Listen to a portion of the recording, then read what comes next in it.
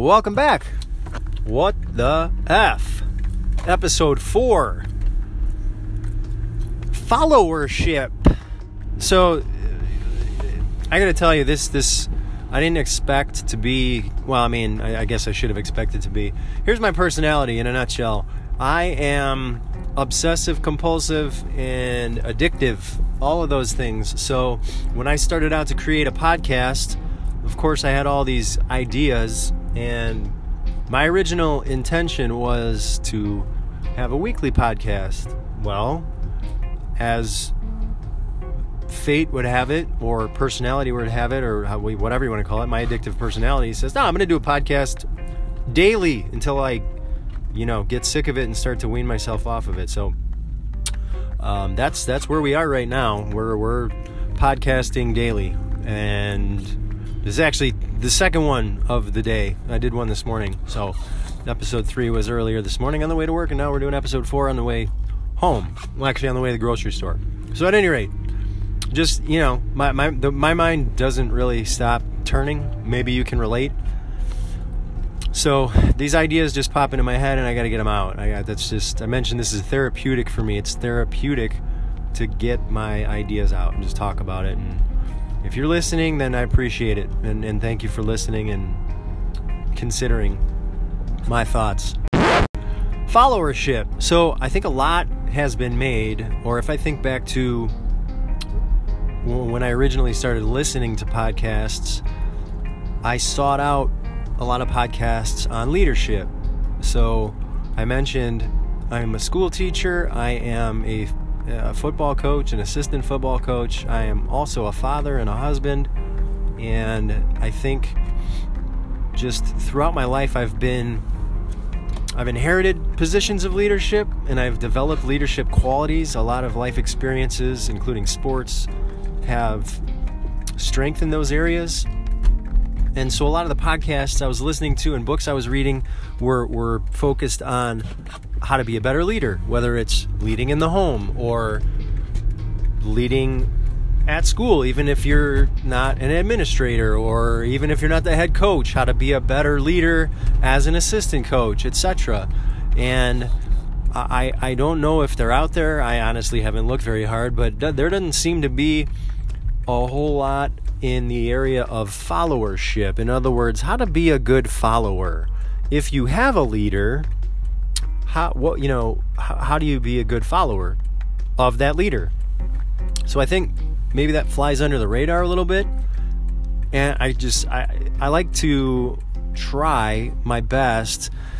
Compassion is not a strong area of mine. My wife would attest to that. So as far as like empathy and sympathy and things like that, those are difficult characteristics for me to draw from.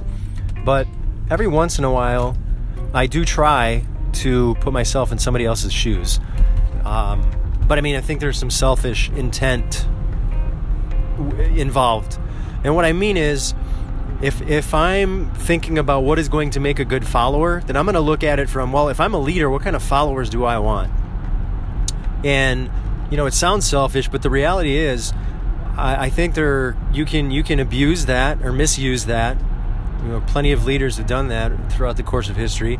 But I was honestly looking at it from a very selfless perspective. And what I mean is, I think we all have certain stages of life where we are called to be a leader and we are called to be a follower. And if we're going to try to lead when we're called to be a follower, that's not going to work out very well. And likewise, if we're called to follow if we follow when we're called to lead, that's also not going to work out very well. So I think there's a certain amount of discernment that needs to take place as far as what position am I in right now? Am I being asked to lead, or am I being asked to follow? And then responding in obedience to whatever the calling is. So I'm using some vocabulary that, I just, from the perspective of a believer, I mean, if you've gotten this far in the series of podcasts, you understand that I'm a man of faith. And the word obedience to me, when I use that, it simply means being obedient to God. Now, obviously, we can be obedient to other people as well, and sometimes being obedient to people indirectly reflects our obedience to God as well. So God has a way of putting leaders in place on earth, and so if we're not being obedient to those leaders, then we're really not being obedient to God. I digress. How to be a good follower? I'm thinking about, what do I want my followers to be if I'm a leader? I like to be, considered. Mutual respect, I think, is at the top of the list. So that involves being an active listener. When it's your turn to participate.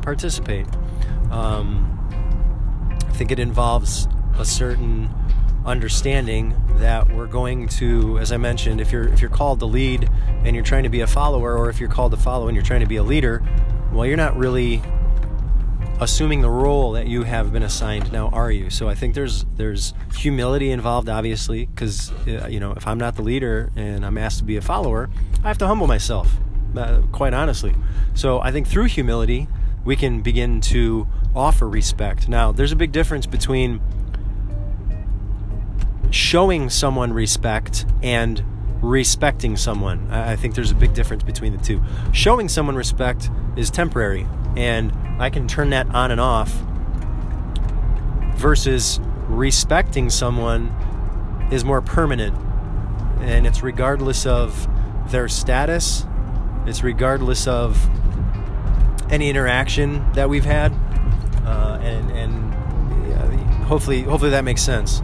So long and the short of it is, I would be looking for a follower who is open-minded, who wants to learn, who wants to improve, who's hungry to work hard, who's a good listener, or at least is open-minded to listening. I don't want someone to follow me who is difficult to get through to or is closed-minded. There's a difference between being opinionated and being open-minded, and being opinionated and closed-minded. And you can have your own opinions. We're all entitled to those opinions. Whether or not we're entitled to share those opinions is another story, but you can have your opinions and still be open-minded to the opinions of others.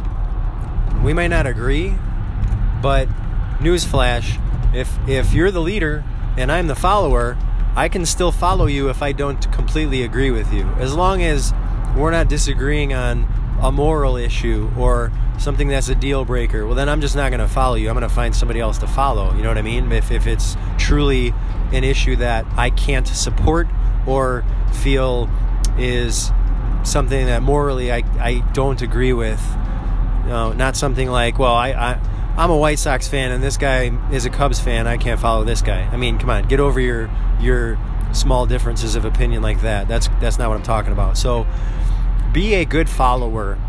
Be open-minded. Be willing to learn.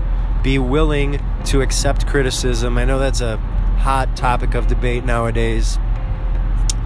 So obviously all that, and I think maybe trust that your leader has your best intentions in mind. I think it's pretty easy to spot the difference between a leader who is in it for himself versus a leader who is in it for other people. And if you identify that this leader is in it for you and the others, there's no reason to not trust, and there's no reason to not be open-minded to what he has to say and the criticism that he has to give. So just some ideas there on how to be a good follower. I was just thinking about that, and I think to some degree this is appropriate everywhere. I think I was just doing a lot of thinking because I have 3 children at home. I'm the leader of the household, the spiritual leader of the household. So really, as long as I am channeling my leadership through what has been given to me by God, then my wife and my children should feel that I have their best interests in mind and should feel like they can be good followers. So I think, again, so much has been brought from the perspective of how do we create good leaders or teach good leaders or develop good leaders? Well, are we also creating good followers? And I would argue that while it is the responsibility of leaders to create other leaders, I think it's also the responsibility of the leader to create good followers. But at the same time, the follower is also responsible for his own development. So that's how relationships work. There are generally two people involved. Each person is 50% responsible for the relationship. And if the percentages start to sway one way or the other, that's where relationships start to break down. And that's in any relationship. So, did a bit of rambling there. Hopefully you followed all that. But there you have it. So, episode 4, followership. What the F? Random thought that was on my mind. Thank you as always for listening, and we will catch you on the next episode.